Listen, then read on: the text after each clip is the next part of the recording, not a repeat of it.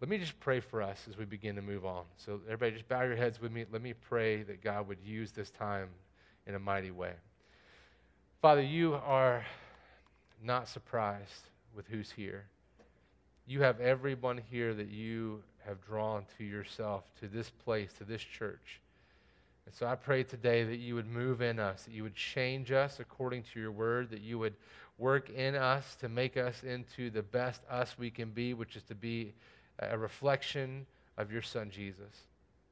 Father, I also pray that you would not only let us understand truth in your word, but that you would work it into our hearts, that you would change us to want to desire you more than we did when we first came in.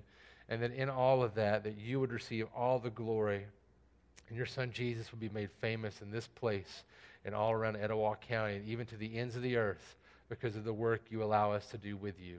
And we ask that in Jesus' name. Amen. All right. What's so amazing about grace? We're in week 3. We only have 10 verses we're covering in this whole series. And so I'm just want to reiterate a few of the things that help us to get back in the moment of what we're doing here. We have sung about amazing grace, I don't even know how many times. We have talked about it a whole bunch. We have listened to people talk about it in Sunday school. We see it on TV even when we watch like Lifetime movies, if you watch that stuff. I don't really watch that. Every once in a while I get stuck there. But, we see it everywhere. But what is really so amazing about grace? What is really so amazing about grace? That's something I think we often sing about amazing grace, and we talk about it without really recognizing the immensity of God's grace shown to us in Jesus. And so in this passage of Ephesians 2, 1 through 10, we are unpacking that. Let me back up and read verse 1 on. We're going to be focused in this week, verse 6 and 7. That's where we're hanging out this week. So I'm going to read to give us the context, verses 1 up to there. So just let's go back and look at first 3 verses are nailing us down. It's basically a summation of Romans chapters 1 through 3 of saying why we're all sinners and why we were dead, and God uses big language for it. Look, verse 1, chapter 2. And you were dead in the trespasses and sins in which you once walked. Again, that's an on-purpose word, dead. You weren't just sick. You weren't just kind of hurting. You were dead spiritually in your sins and trespasses in which you once walked, following the course of this world, following the prince of the power of the air, the spirit that is now at work in the sons of disobedience, among whom we all once lived in the passion of our flesh, carrying out the desires of the body and the mind, and were by nature children of wrath like the rest of mankind. Let's hang on to that for just a minute. In other words, we were dead. We weren't just hurting. We weren't just sick. We were dead, like dead as a doornail, kind of dead in our spiritual state, walking around talking dead people because we were dead to the things of God, dead spiritually, not recognizing His glory, not giving Him credit where credit is due, not even able to do that or desirous to do that. We were dead in our sins, in our trespasses, in crossing the boundaries we should not cross, and in not doing what we should have done. We were dead in those things, following the course of this world, following the way everybody else is going, following the enemy of Christ, the prince of the power of the air, among whom all these sons of disobedience, we were one of them. And then it even gets down to saying that, and we were by nature. It's our very nature that we are that sinful, that we deserve hell and wrath because we are sinners at the core. We sin because we are sinners. We've inherited that all the way down the line since Adam and Eve.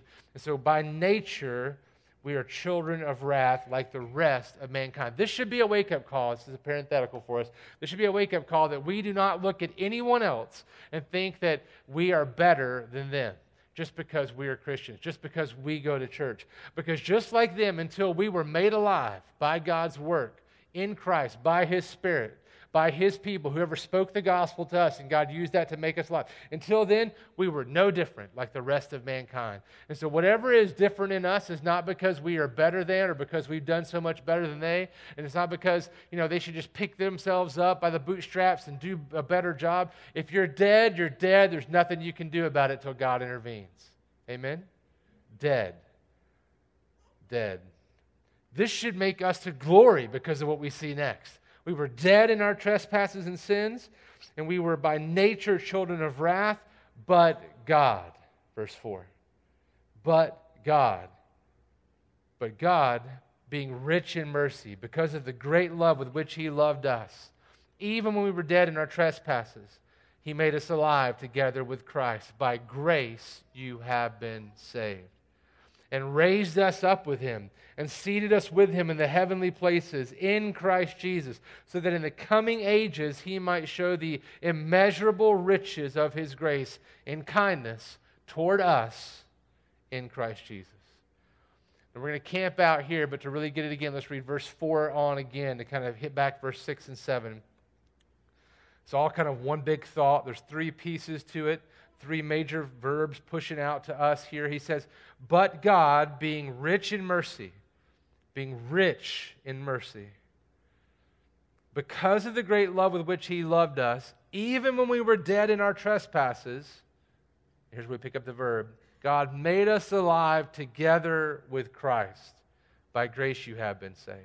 And he's raised us up with him and seated us with him in the heavenly places in Christ Jesus.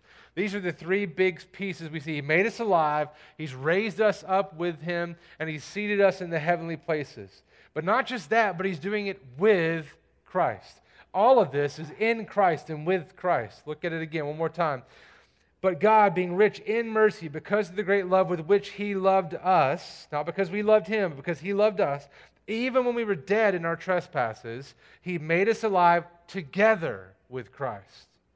By grace you have been saved, and raised us up with him, and seated us with him in the heavenly places, in Christ Jesus, so that in the coming ages he might show the immeasurable riches of his grace in kindness toward us in Christ Jesus. Again, God is the actor. He's the major player. He's the one doing the heavy lifting. Dead we are. He makes us alive. He raises us up. He seats us in the heavenly places with Christ. Now, what I want to do with this is I want to unpack this just in a purely, what we'll use in the theological realm or biblical realm, be exegetical fashion. We're just going to walk through the text, and we're going to unpack these words. Now, I'm going to start kind of from the end because I want you to get to the ultimate purpose in this. So let's start in verse 7. He says, so that. That means all the stuff he's just done is for this purpose. So that in the coming ages he might show the immeasurable riches of his grace in kindness toward us in Christ Jesus. That should ring in your ears back to verse 4 where it says, but God being rich in mercy. That same rich word used now down here in rich. Look, I want you to understand, if I just said it plainly to us today, where are we headed? Let me just give you the mile marker, the post where we're going. You are rich beyond your wildest dreams in Jesus. Hey, not you will be rich. You are rich beyond your wildest dreams in Jesus. Say it another way. God has blessed you beyond measure in Christ Jesus. How do we know that's what he's talking about? Go back and look at verse 7. So that in the coming ages he might show the immeasurable riches of his grace in kindness toward us in Christ Jesus. That's what his purpose is here. Let's go back even further. Look at chapter 1. Flip over one page if you got your Bibles open. Chapter 1. Verses 1 and 2 is the salutation. It's the hello moment. In verse 3, we pick it up. We know this. We've covered it a lot. Blessed be the God and Father of our Lord Jesus Christ, who has, past tense, who has blessed us in Christ, there it is again, with every spiritual blessing in the heavenly places. In other words, by having Jesus, we've been given everything that could bless us. In Jesus, we've been given it already. Already it has happened. We are rich if you are in Christ, if you have put your faith, hope, your dreams into Jesus, if you have given your life to him, if you've been born again, if you've been made alive, raised up with him, you are rich beyond imagination. It says immeasurable. We're going to break this down into three pieces. The first part is that his riches of grace are immeasurable. Now, this is where we get into how to read the Bible, right? You may be wondering, like, why aren't we going to camp out on that? We just talked about it. No. When you read Scripture and you're studying it, you should write it out. I encourage you to write it out with a space in between every line.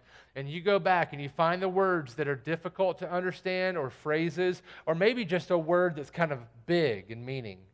And you go back and you write some synonyms over each one of those words to make sure you really understand the depth of what's being said, right? So I'm basically going to do that. We're going to look at some things scripturally that are unpacking this word immeasurable. Are you ready for that? Let's do that. In fact, I would even argue the best way to do that is to open up your Bible, and if you have footnotes or if you have some references, you turn your Bible and you find those references, or go to ESV, like English Standard Version, what I preach out of, esvbible.org, and on that you can find all the references. You pay a little bit of money and you get the whole study Bible that shoots you all over the place to study these texts, to see all the ways they connect. Let me just do a little easy connection for you. When you're studying a book of the Bible, you oftentimes find things that might be a little confusing. Well, the first thing you do is look at the other passages around that passage in the same letter and see if it gives clarity. Well, it does. It does. Chapter 1, look at this. His riches of grace are immeasurable. Let's just see what some of these riches are. This is going to be kind of a highlight from a series in the past. Chapter 1, verse 3. Blessed be the God and Father of our Lord Jesus Christ, who has blessed us in Christ with every spiritual blessing in the heavenly places. Now he unpacks those, right?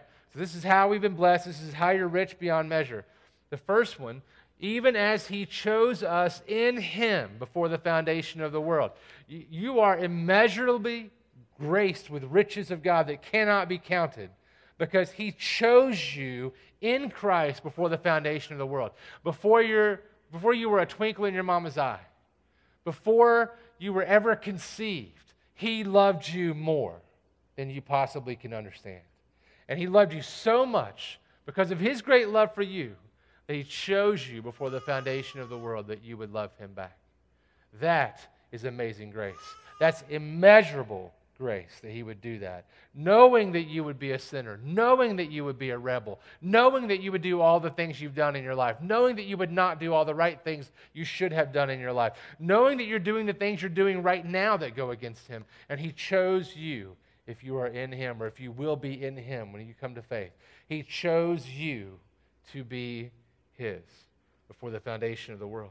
He goes on, though. He doesn't stop there. He says, even as he chose us in him before the foundation of the world, that we should be holy and blameless before him in love, he predestined us for adoption as sons through Jesus Christ according to the purpose of his will. Now, that word makes us really uncomfortable, but it's in the Bible, right? And here's what he's saying. Not only did he choose us before the foundation of the world, but he's saying he predestined us for adoption. He didn't just choose you to go to heaven. He didn't just choose you to come and serve him. He chose you to make you his sons and daughters. That's amazing. Even though you've rebelled, even though every time you sin that sin, you keep sinning, that's one more reason why Jesus was put on the cross. Every time that you do the things you should not have done, or that you don't do the things you should have done, that's one more hit of the nail into the wrist of Christ. Every time that that happens is because you did those things. His immeasurable riches of mercy are greater than those things. That's amazing grace. We are rich beyond understanding, because his grace and his riches of grace are immeasurable. Keep going. Go back over. Look at verse 7. In him, in Jesus, we have redemption through his blood, the forgiveness of our trespasses, according to the riches, there's that word again, according to the riches of his grace. In other words, they are immeasurable, his riches, because it includes the fact that Jesus paid the price for your sins with his blood, poured out for you on the cross. That when he died, his blood that hit the ground and spilled out all over the place was the blood that washes your sins away. And it is sufficient to wipe away every sin of every person that has ever or will ever lived, and still be worth more. It is effective for those whom God has chosen, whom he has predestined, whom he has brought to faith, and those who have repented of their sin and believed on Christ. All those people, all of us hopefully in this room, all those who put their hope in Jesus, it's effective for them, but it's sufficient for everyone. That's how great and valuable and immeasurable it is. He paid the price for your sins, my sins, in blood, the blood of our Savior. And he saved you from your sins. Not just the sins before Jesus, but the sins after you met Jesus. Do we understand? Your sin before Jesus, that's easy. We're like, yeah, I did this and this and this, and then I met Jesus, and he saved me out of those sins. But do you recognize that we are such sinners that even now, every sin we commit demands that Jesus had to be on the cross in order for us to be saved? We need Jesus just as much today as the first time that we met him. We are still in need of that Savior just as much today. Man's sin is more than he can bear on his own to reconcile and make it right, but it is not more than Christ can bear. It's not more than he bore on the cross. We are finite, but God is infinite, even in his mercy and grace. His mercy is greater than all that we have received, even up to now. Look, think about it this way. I don't know about you, but I really struggle with forgiving folks sometimes. Now, I can forgive a lot of people for most things like that, really quick, snap the fingers, done. Every once in a while, something happens, and it's really hard for me to forgive, right? You hurt someone that's really close to me, that's hard to forgive, right? I'm being honest, if you embarrass me in front of a lot of people, that's hard for me to get over, just being real. Like, I can get over it, but I think I do in my head at least. Maybe you're like this. You think you forgive somebody, and then all of a sudden you see him again, and it washes all over you, right? And you really realize you're not out of it. Or maybe you really did forgive that person. When you see them, the hurt just opens up again, and you have a hard time even speaking to them. And you may have forgiven them in your heart, but you don't trust them. You don't want to be around them, really. Man, that's not the way God forgives. That may be how we are, but there is no struggle for God to forgive us. Even though every sin we commit nailed Jesus to that tree, he looks at us when he should destroy us immediately, and he says, no, for that one I gave my son, and I forgive you forever. I wipe away those sins in the blood of my son Jesus, and because he died for you, and because you are mine, because I chose you out of my love, you are mine, and I forgive you. And as far as that sin is away from me, is as far as the east is from the west. That is amazing, immeasurable grace. Man, what grace the Lord has bestowed upon us. We are rich in that grace. In the depth of our sin, hearts black with sin that is inescapable, he sent his holy, perfect Son to become our sacrifice upon the cross of his wrath. That's amazing. And when his blood, Jesus' blood, was spilt on the ground, the blood he used to wash away our sins, his blood that's immeasurably valuable, his blood that's immeasurably effective, his blood that's immeasurable in its healing abilities of our hearts and of our inescapable death. For we were dead in our trespasses and sins in which we once walked, but God, being rich in mercy, because of the great love with which he's loved us, even when we were dead in our trespasses, made us alive together with Christ, for it is by grace we have been saved. That is immeasurably valuable blood of Christ. That is immeasurably awesome and great and amazing grace. We sing about it, don't we? Marvelous grace of our loving Lord, grace that exceeds our sin and our guilt, yonder on Calvary's mount outpoured, there where the blood of the Lamb was spilt. Grace, God's grace. Grace that will pardon and cleanse within. Grace, God's grace. Grace that is greater than all our sin. I wish I could say it were true that every time I looked in her eyes, I remembered this truth about God. But I named my daughter because I believe the Lord gave me a name sitting outside on the front steps of our church where we were in Maryland in the middle of the night when I was studying. And I stepped out there to pray before she was ever born, and the name Hannah was given. And that name Hannah means God's grace. And so we did double portion with Hannah grace, right? Grace, God's grace. Grace that is greater, because I do not deserve such a blessing. And as great and wonderful as she is to me, whoa, what the blessing of Jesus is above and beyond all those things. That he would give himself for me, that he would bring me out of my sin and my ineptitude and my wrath that I deserve, that he would take it all on himself on the cross. Oh, what grace we've been given. It's immeasurable. We cannot count it up. And then he raised us up with Christ in his resurrection.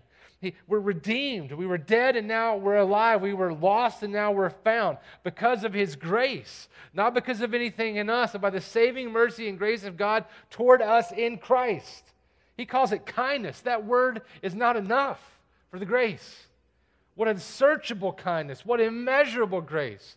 We were wandering aimless, but now we've been found. We were dead and lifeless, but now He has made us alive together with Christ and raised us up with Him and seated us with Him in the heavenly places in Christ Jesus. Look, we cannot out-sin God's grace. You cannot sin too much that God's grace cannot overcome it. You cannot do enough wrong things that Jesus' blood cannot wash those sins away from you. But I will tell you this, that if you love Him, and if you have been bought by that precious blood, and you have been redeemed, and you're being made anew, you will hate the sin that put your Savior on the cross. It will change how you live. Those sins we keep going back to, those sins that are hard to walk away from, when you see them in light of the gospel of Jesus, the good news of what He did, it changes how you view them. The problem is we turn back to things and set our eyes away from Jesus. We give ourselves over to things that draw our hearts away from Jesus. But if we were to stare in Jesus' face through the gospel, through the word, we would not endeavor to press back into the sins which so easily entangle us. Yes, we've been freed, but we're still at war within us until Jesus comes back and wipes the sinful desires away from us. But even now, we can experience that. We are rich, brothers and sisters, rich beyond our wildest dreams in Jesus. Look, not only all those things, He's also given us an inheritance. If you go back and read chapter 1, verse 11 through 14, it's crazy, right? You see, in Him we have obtained an inheritance, having been predestined according to the purpose of Him who works all things according to the counsel of His will, so that we who were the first to hope in Christ might be to the praise of His glory. In Him, you also, when you heard the word of truth, the gospel of your salvation, and believed in Him, were sealed with the promised Holy Spirit, who is the guarantee of our inheritance until we acquire possession of it to the praise of His glory. You see, He's given us an inheritance in Christ. That's what it means when He says He has seated us with Him in the heavenly places in Christ Jesus. He's talking about reigning and ruling with Christ. That is beyond my comprehension. That is outside of the box. That's too much, right? But listen to this in text, 2 Timothy 2:12. If we endure, we will also reign with Him. That's strong language. If we deny Him, He will also deny us. Or Revelation 20, verse 4. Then I saw thrones, and seated on them were those to whom the authority to judge was committed. Also I saw the souls of those who had been beheaded for the testimony of Jesus and for the word of God, and those who had not worshipped the beast or its image and had not received its mark on their foreheads or their hands.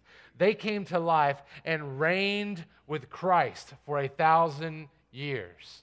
That doesn't mean they walked with Him. They reigned with Him. Or Revelation 22:5. This is after it's all said and done. It says, and night will be no more. They will need no light of lamp or sun, for the Lord God will be their light, because He will be their God, they will be His people, and He will walk among them forever. That's the message, right? And it says, and they will reign forever and ever. Okay, that means that we have been seated with Christ in all the heavenly places with Jesus. Because of us being made alive, we've been raised from the dead. Now we're being seated also with Him in the heavenly places, meaning that we are seated where Christ is. Now, where is Christ? He's on the throne. On the throne. So imagine it much like I see every morning when I go and sit at the table, or when I sit in the chair in the living room and I'm reading or catching up on whatever in the early morning, and when my kids wake up, they run to me and want to get in my lap. And they are on my throne of the house, right? And they are there with me. And whatever I'm doing, they are doing. Asking questions, learning, loving, being there. That is where we are, not because we're there present in the same way that we will be one day, but because we have already been won, because Jesus has already paid the price. And if you are already His, then we know the Holy Spirit dwells in you, and now you're connected inseparably. He's sealed us for the day of redemption. We are sealed, guaranteed by the Holy Spirit. That means you can't lose it. You can't lose your salvation because the Holy Spirit has got you, not because you prayed a prayer 11 years ago, but because the Holy Spirit has sealed you. You understand? It's not because you're strong. It's because God is all-powerful. And he has sealed you, and he will hold on to you, and you cannot lose it, and you are his, and the inheritance you get is not the golden streets. It's not the mansion. The inheritance you get is Jesus. Because in those moments when you go to be with him, you will see that even the streets cry out to his glory. It's about Jesus and being with him. That's why we need no lamp, because we'll be in the presence of God himself. That is our inheritance. And so we already have him. If you know Jesus, you already have him. We are rich beyond measure. Immeasurable riches of grace. We are rich beyond our wildest dreams. And not only are they immeasurable, secondly, I would tell you, his grace toward us is never ending. You may think, well, okay, so what? Why does it even say that? Go back and look with me. Look at verse 6 and 7. He's raised us up with him and seated us with him in the heavenly places in Christ Jesus, so that in the coming ages, okay? And that's an idiom, I believe, in the Greek that's from the Hebrew idea that when he says ages in a plurality, he means all of the ages in the future, in the coming ages, in this age and the age to come. Get it? And the one we're in, the one that's coming and forever. So in the coming ages, he might show the immeasurable riches of his grace and kindness toward us in Christ Jesus. Look, he is already continually working to make you and me into the perfect you and me. You know that? I say it often. He loves you too much to leave you where you are. He loves you too much to not continue to work in you to make you the better you.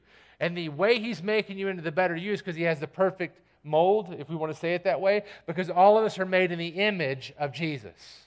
Yet our images are broken. And so he is continually reforming and reshaping us into the image of Christ over and over and over again. Look back, Ephesians 1. Flip this time, real quick. Wherever it is, Ephesians 1, verse 20. He's talking about the power, verse 17, 18, 19, 20. Is the power, verse 20, that he worked in Christ when he raised him from the dead and seated him at his right hand in the heavenly places. He goes on, far above all rule and authority and power and dominion, and above every name that is named, not only in this age, but also in the one to come. In other words, he's saying there what he then says about us. Here he's saying it about Jesus. It makes sense, right? That he worked in Christ when he raised him from the dead and seated him at his right hand in the heavenly places. But now he's talking about us. Look over, chapter 2, verse 6. And raised us up with him and seated us with him in the heavenly places in Christ Jesus, so that in the coming ages he might show the immeasurable riches of his grace and kindness toward us in Christ Jesus. In other words, these things are happening to us because he's shaping us into his image. Do you get it? He was raised up. He's now seated in the heavenly places. So therefore, when you are redeemed, you are raised up and you are seated in the heavenly places with Christ. It's about having him. It's about being made into his image. Not only did he save us, not only did he make us alive when we were dead, but now we've been seated with him on his throne. We share in his kingdom, not as servants, but as sons and daughters of the King. That is amazing. That is immeasurable riches. So therefore, do not fear, brothers and sisters. What is there to fear? We have nothing to fear. For we've been seated in the heavenly places with Christ Jesus, our Lord and Savior. Look, Romans 8, 14 and 15. For all who are led by the Spirit of God are sons of God. For you did not receive the spirit of slavery to fall back into fear, but you have received the spirit of adoption as sons, by whom we cry, Abba, Father. There's nothing to fear. So don't fear talking about Jesus in your workplace. Don't fear talking about the gospel to your kids who don't want to hear it. Don't fear. Now, don't be a jerk about it. Jesus wasn't a jerk to the people that needed Jesus, right? Don't be a jerk about it, but don't be fearful. What are they going to do? You're held by God himself. What can they do to you? You're already seated in the heavenly places. What can they take away from you? How can they hurt you? They're going to kill you? Well, to be with God's better. They're not even going to kill you in this country. You might get fired, right? You might lose a friend. You might have a son or daughter that gets mad for a little while at you. What's the worst that could happen if you don't speak of the good news? Eternity in hell? That's a way greater thing. We have no fear, brothers and sisters. We are invincible. We cannot be defeated.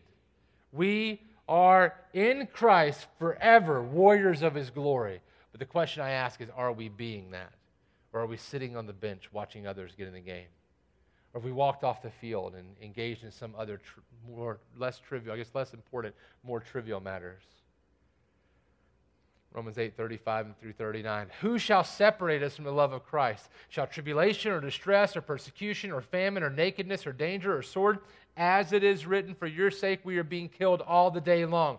We are regarded as sheep to be slaughtered. No, in all these things we are more than conquerors through Him who loved us. For I am sure that neither death, nor life, nor angels, nor rulers, nor things present, nor things to come, nor powers, nor height, nor depth, nor anything else in all creation will be able to separate us from the love of God in Christ Jesus our Lord. Fear not, brothers and sisters. What do they make fun of me? So what? God's going to pat you on the back. What if I don't have the answers? It's okay. You got the right question answered. Follow Jesus. Love Jesus because He first loved you. And His grace is the gift that keeps on giving forever and ever, and it's immeasurable. We are rich beyond our wildest dreams in Jesus, brothers. Lastly, this is the one that we ruffle at a little bit. His grace is foremost for His own glory. That sounds kind of selfish to our ears, but His grace is foremost for His own glory. That's because if you love someone, explain a little bit. If you love someone, you want to give them the best thing you can give them. If you love someone, you want them to have only the best things. That's why if you have sons and daughters or grandchildren, you pray for them, you desire best things. When they do something that's not the best thing, you try to talk them out of it because you love them. When they do something that's not the right decision or the best decision, you try to steer them another direction because you are jealous for their goodness, right? You're jealous for things to work well for them. You want them to have all the right things. That's why you work so hard for them. You want them to have all the right decisions. You don't want them to make the mistakes that you made. You want them to be making all the good decisions. You want the best things for them.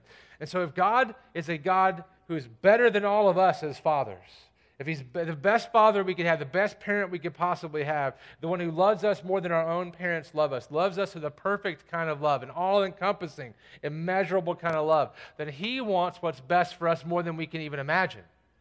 And the best thing for us, the best gift He could give to us, the best thing He could deliver for us is Himself, because He is the most wonderful and the best, if we'd say it when I grew up, the goodest, right, thing we could possibly have. I know some of you English teachers are shuddering right now. I can't get over it. He wants us to have the best. He wants the world to see the best and experience the best. He made it for that, and the best is Him. So when we say He is jealous for His own glory, we mean that because it is the right thing for the world to see and experience. It's the right thing for us to want above everything else. Look, we are created to demonstrate God's glory to the universe. Romans 9:17. Listen to this. In the Scriptures, God says to Pharaoh, "For this very purpose I have raised you up, that I might show my power in you, and that my name might be proclaimed in all the earth." In other words, He's saying, I raised you up, Pharaoh, so I would get glory over you when we defeat you with the Red Sea, when I crush you in your army. I gave you all that you have. I raised you up and gave an army that the world's afraid of. I gave you all the riches of the world so that when I crushed you, everybody would look and be like, wow, that's a real big God. That's a great God to be feared. So you may think, well, how does that even mesh with what we're talking about? Are we to be like that with Him? Again, we talked before about fearing God. There's a level at which we should be in awe of God in that way. But let me push it to this. It is for His glory. Go back and look. Let's look at this text. Verse 4, 5, 6, and 7 of chapter 2 Ephesians. But God, being rich in mercy, because of the great love with which He loved us, even when we were dead in our trespasses, He made us alive together with Christ. By grace you have been saved. And He raised us up with Him and seated us with Him in the heavenly places in Christ Jesus. Listen, so that, here's the reason. You hear so that means, here's my reasoning. So that in the coming ages he might show the immeasurable riches of his grace in kindness toward us in Christ Jesus. So he's putting on display his goodness, his glory, his immeasurable riches, and he's putting them on display by lavishing them upon us. So the reason he's doing it is so that his glory is made known, his goodness is made known, but he chooses to do that on those who believe in him, on those who are his. He says, because of the great love with which he loved us.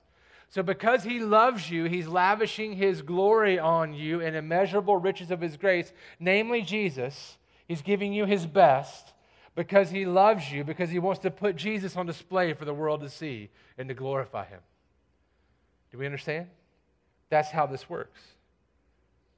Because of the great love with which he loved us, God will show the immeasurable riches of his grace and kindness toward us in Jesus. Praise the Lord that he would give us Jesus. We deserve death, and he gives us life in Christ. We deserve condemnation and wrath, and instead he poured out wrath on Jesus, his son. We deserve all those things. Instead, he gives us the glorious, beautiful Son, Jesus. We need to praise him because he deserves it for doing that thing. Let's put it this way, help us understand. There's some guys by the name of Hendrickson and Kistemaker. I don't know where they're from. Okay, Hendrickson and Kistemaker. They have a commentary series they do together, and they just had this illustration I could not pass up on this week. He says, we are his sparkling jewels. For illustration, he says, a Roman matron, when asked, where are your jewels, calls her two sons and points to them, saying, these are my jewels. That's what we do, right? You have kids or a dog, whatever your favorite kid thing is to you, right? When people say, what are your greatest things? It's not usually the jewels on your rings. It's the people or things that you love most, right? And that's what God is doing for us. Listen, he goes on.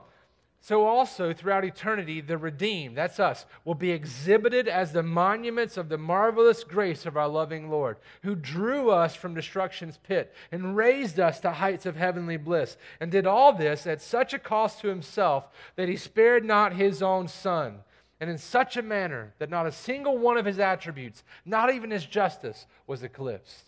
He gave us Jesus so that Jesus might be lifted high, so that we might be experiencing fully the love of God in Christ Jesus forever, immeasurable, eternal, for his glory.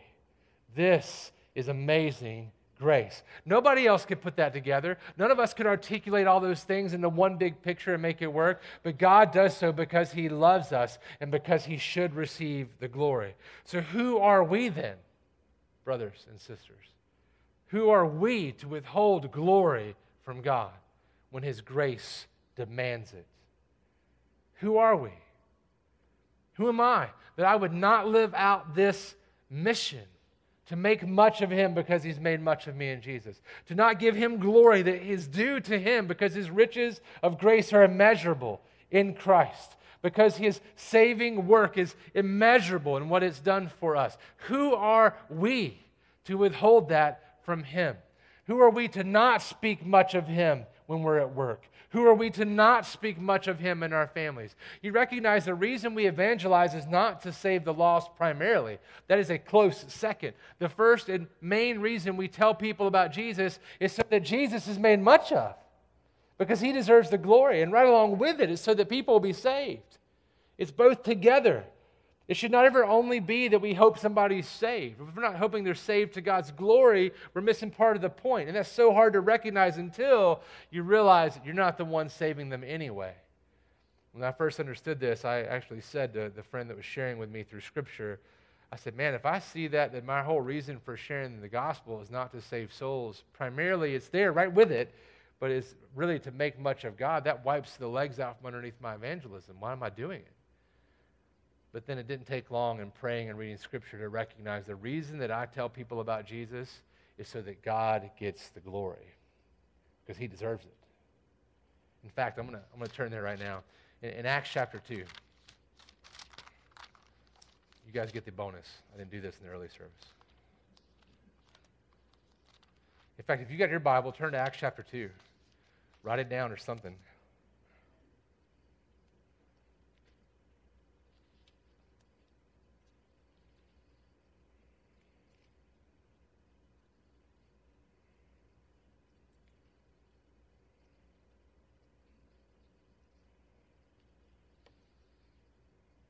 chapter 2. You're starting in verse 2. Here we go. Start verse 1, chapter 2. When the day of Pentecost arrived, all the disciples, Jesus had died, Jesus rose, he hung out for 40 days, he goes to be with the Father. They're like, he says, don't do anything until I send the great comforter. So they hang out in the upper room, about 120 of them, and they're just praying, waiting for the Holy Spirit to show up. They don't know what's going to happen. Verse 1, chapter 2. When the day of Pentecost arrived, they were all together in one place. And suddenly there came from heaven a sound like a mighty rushing wind, and it filled the entire house where they were sitting. And divided tongues as of fire appeared to them and rested on each of them. And they were all filled with the Holy Spirit, and began to speak in other tongues as the Spirit gave them utterance. Now there were dwelling in Jerusalem Jews, devout men from every nation under heaven. And at this sound the multitude came together, and they were bewildered, because each one was hearing them speak in his own language. And they were amazed and astonished. Are not all these who are speaking Galileans? That means, aren't they all rednecks? That's what it means, okay? It says, and how is it that we hear each of us in our own native language? Parthians and Medes and Elamites and residents of Mesopotamia, Judea and Cappadocia and Pontus and Asia, Phrygia and Pamphylia, Egypt and parts of Libya belonging to Cyrene, and visitors from Rome, both Jews and proselytes, Cretans and Arabians. We hear them telling in our own tongues, listen, the mighty works of God. Did you notice what he says? He doesn't say we hear in our own tongues they're talking about Jesus. That's implicit. He's saying they're telling us of the mighty works of God, because that's what it means to make much of him. They step outside and people gather because they hear their own language. And what are these guys doing? They're speaking of the mighty works of God, namely, most efficiently, most effectively, Jesus on the cross. But we see they're telling the mighty works of God. We tell others about God so that they hear about God, because he deserves to be talked about. You understand? He deserves to get the credit. And then we see Peter step up and clarify for everybody what's going on, and he brings them to Jesus. And they get saved. 3,000 in one day. We do not have any room to deny God the giving of that glorious praise in every moment of our lives. And that is why we know we're sinners still, because we don't do it all the time. We should eat and drink and do all we do for the glory of God. We should do everything we do so that God receives glory, and yet we fail over and over again. But his grace is immeasurable toward us. So even when we fail, we still get grace in Christ. Isn't that amazing too? We still fail. Man, if my kid doesn't do something right the third time, I'm so frustrated I can't talk. And yet we get grace. Immeasurable grace, forever grace in Jesus. That's amazing grace and love. So let us proclaim it from the rooftops, brothers and sisters. Let our mouths never tire of making much of Jesus, because he's made so very much of us. Colossians 3 says, if you have then been raised with Christ, seek the things that are above, where Christ is, seated at the right hand of God. Oh, we are rich, brothers and sisters, rich beyond comparison, rich beyond our wildest dreams, rich because God has given us Jesus. So set your eyes on the Savior, brothers. Set your hope on the Savior, sisters.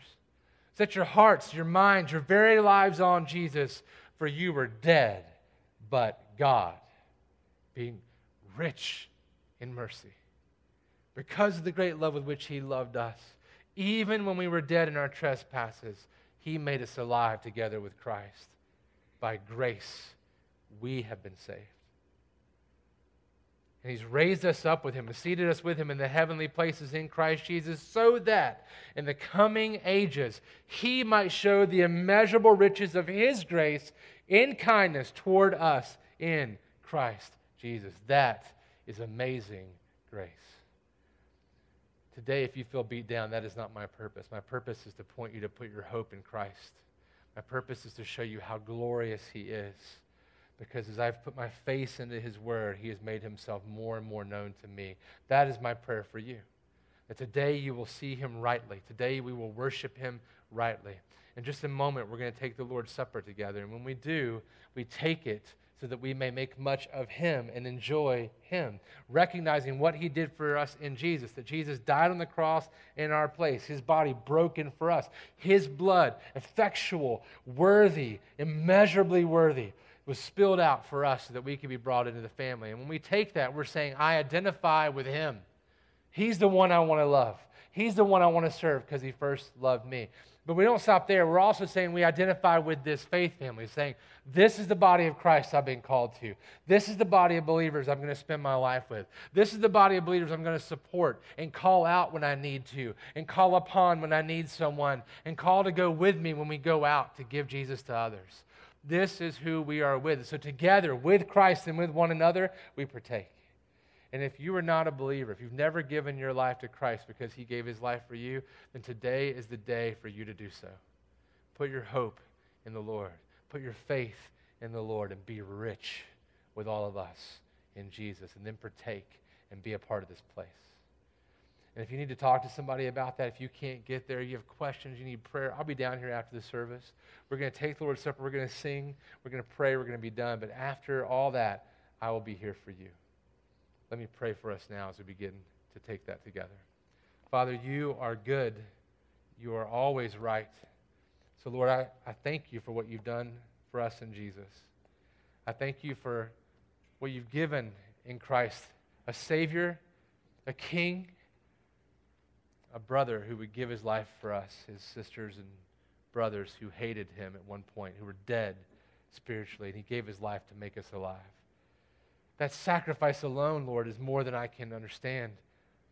It's what we should worship you for all eternity. Work in us now just to draw our faces back to you, that we might honor you and give you glory and make much of you. It's in Christ's name I pray these things. Amen.